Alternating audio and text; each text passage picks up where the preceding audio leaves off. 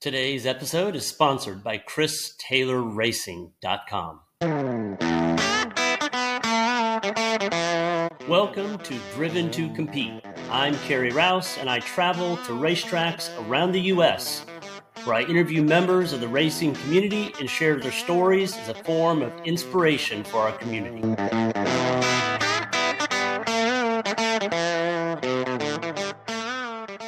I am here with Johan Schwartz, and we are in the Rooster Hall Lounge here at VIR for the GT World Challenge. And you are racing, which car are you racing? I'm racing the BMW M4. Okay. Last year I was racing the F82 body. Okay. And they came out with a new generation this year, and I'm racing the G82, which is the one that came out this year. And I'm co-driving that with Colin Garrett in the 1 hour, in a sense, sprint endurance race that they have. We have two of them per weekend. Awesome. How long have you been with Rooster Hall? Since 2018. Okay. Yeah. Cool. So it's been a great relationship. What other formats have you raced with them? So I used to race TC with them in 18 and 19, and was fortunate enough to win the championship with them in 19. And then they took a break in 2020. I raced with a team, Hart Motorsport, that's spearheaded by Adam Harding out on the West Coast. And then in 2022, which was last year, Rooster Hall came back to the SRO paddock and entered the TCX car for Colin at the time. And then I co-drove with team owner Todd Brown. In the GT4. Yep, awesome. Well, I found out a little bit about your world record. From Todd, actually. Okay. And I got to watch the video. I'd heard about it, and I'd seen just small clippets of it, but I got to see, the one that they produced for it. Yeah. So, please tell me about that. I would love to hear about it. Yeah. So it's I will try to make a long story short on how it all started. So came up with the idea in 2013. Okay. When the actually somebody I was instructing down at the BMW Performance Center down in South Carolina asked me the question of how many laps I could do sideways on the skid pad.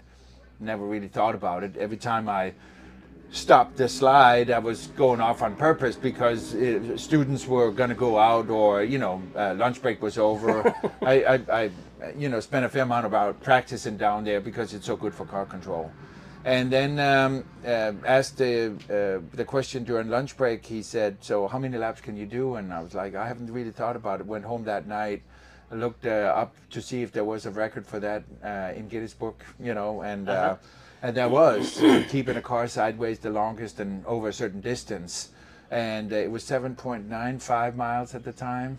Oh, and I was like, okay, well, I don't know exactly how long the skid pad is, but, I think I can do it. I'll add it, kind of up. And I went down there and I was like, yeah, I think we got something here. So started the record in a sense. It was very grassroots. I got the F10 at the time, M5. And I got the skid pad. It turned into a fairly big charity event. We collected over $30,000 through ticket sales and sponsorship on the car and all that, and drifted for 51 miles for about an hour and a half, a little over an hour and a half, and it got a lot of traction. It got over 1 million views on YouTube fairly quickly. So I think BMW corporate, which I didn't know at the time, kind of banked it, and time went on. Some other manufacturers had beat it since then, and then the new M5 came out, which was all-wheel drive, and it seemed like there was a little bit of pushback from the M enthusiasts that all-wheel drive and M doesn't really go together. So they were like, well, you can switch this in from all-wheel drive to two-wheel drive, and then you can drift it if you would like. It was kind of like the purists wanted two-wheel drive. So then got some good corporate backing, and they put on. So now it was within the BMW family, and say, okay, we'll take the record back with a new M5 at the time. And that's how the new record, and that was in 2017. That was in December in 2017, and yeah, it just kind of took off from there. Obviously, they spent a fair amount of their horsepower to promote it out, and it got into all the dealerships, and all the new recruits gets to see the video. So, you know, going back to I can't remember. I don't even think I can remember the face of the guy that asked me the question. Yeah. But he doesn't even know when he started when he asked me that question, right? And then it turned into that. And I've been to some BMW dealerships recently, and some dealerships are still playing that video. And now it's 6 years old. So, how long was it? So that was for 8 hours. Guinness gave us a window. We couldn't go more than 8 hours. Oh, why? It was just kind of like, that's good enough. That's good enough kind of thing. So, and for 232 miles. Oh, God. Yeah, I figured with a Guinness person being there, and it was now everything was all set. We did the refueling, which you saw in the video. Now that I want to talk about. That is amazing. Yeah. So we did that 5 times. Yeah. Throughout the process, which is probably the real viral component of it, right? Yeah, yeah. I mean, you got a guy hanging out. Matt Butch was his name. And then Matt Mullins driving the car, and then hanging out the window and plugging in, and he is the meat in the sandwich, right? Yes. And it was somewhat by accident how he got picked, because he was one of the fabricators making the refueling system. Okay. And then people are like, so who's going to who's going to hang out the window? And he's like, he raised his hand up and say, hey, I'll do it. Yeah. I mean, pretty cool to be part of a record, right? Yes. And so the joke is that we, made sure we didn't know the person too well, so we wouldn't feel too bad if something happened to him. But Matt he turned out to be one of the best guys for it. He never lost his cool, and there's a lot of pressure in that situation. Oh yeah. And just to kind of that on the more technical side, when I was out drifting, and then when we had to connect, I had to slow the car up, and we had to match the speed, so I have to left foot brake and on the gas at the same time. And when you do that, you in a sense have to use more RPMs now to keep the car sideways, because you don't have the pendulum kind of like hanging out, right? You don't have the speed of the car to help the rear end hang. So now I have to use more wheel speed to keep the same angle, which generates a lot of heat in transmission and the engine. It's going slower, it's turning more RPMs. So I had to, while Matt is hanging out and hooking up, I have to keep an eye on the oil temperature. Yeah. And I know just about, it was, it's a manual needle, but I knew when it was going to start going into limp mode. Yeah. And how they go into limp mode, they start dialing timing back. And that obviously is horsepower. Yep. So then it's going to straighten up, and then obviously the drift would go away, plus something could, potentially happen to him. Yep. So throughout this whole process, we had three-way communications between all of us, and I had to make the call. As soon as I made the call to stop and disconnect, right? So he had to stay very cool for it. Yeah, that is amazing. So 8 hours though. Yeah. Did you eat? Did you have to go to the restroom? I did. Well, I did eat. Let's start with that. I had a non-solid food, like the bikers do when they are doing the long stages. Oh, and, so I would. I was equipped to go, to number one. Yeah. And then so.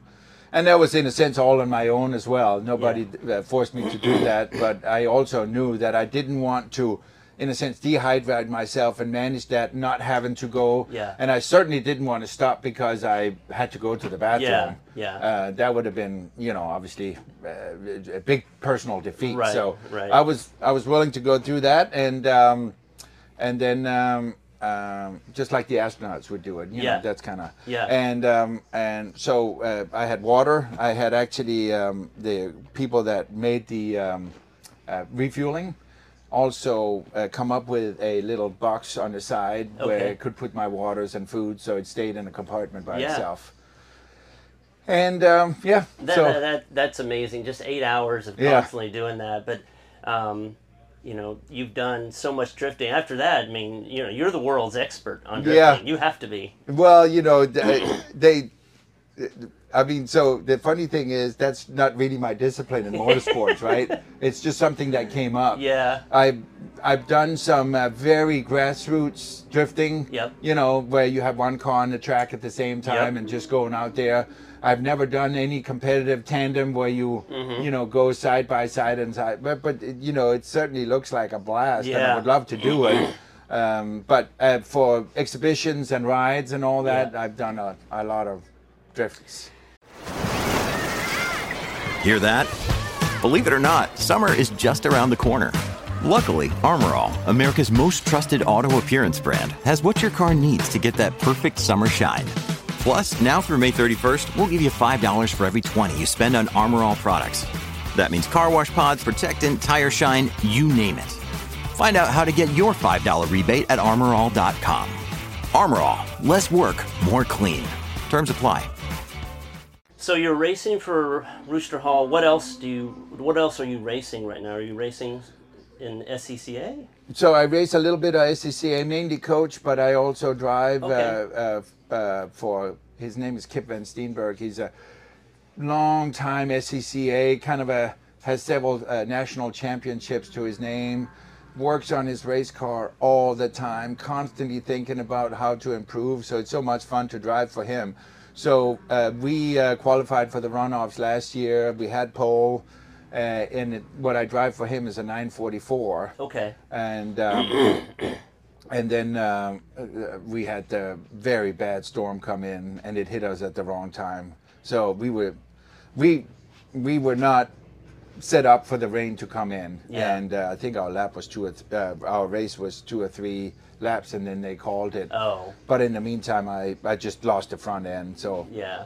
I don't even know where I finished. Anyway, so we're doing that again this year. Yep.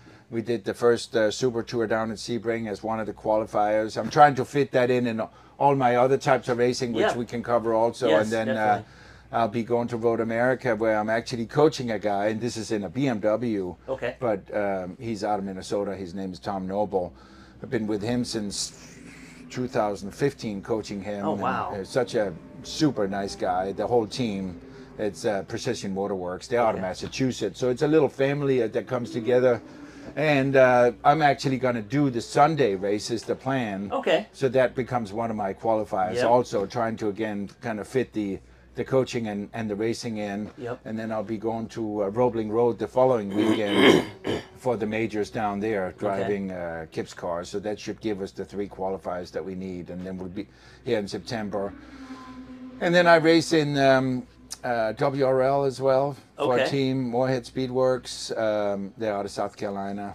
And we are basically doing all the races with maybe the exception of 1 or 2.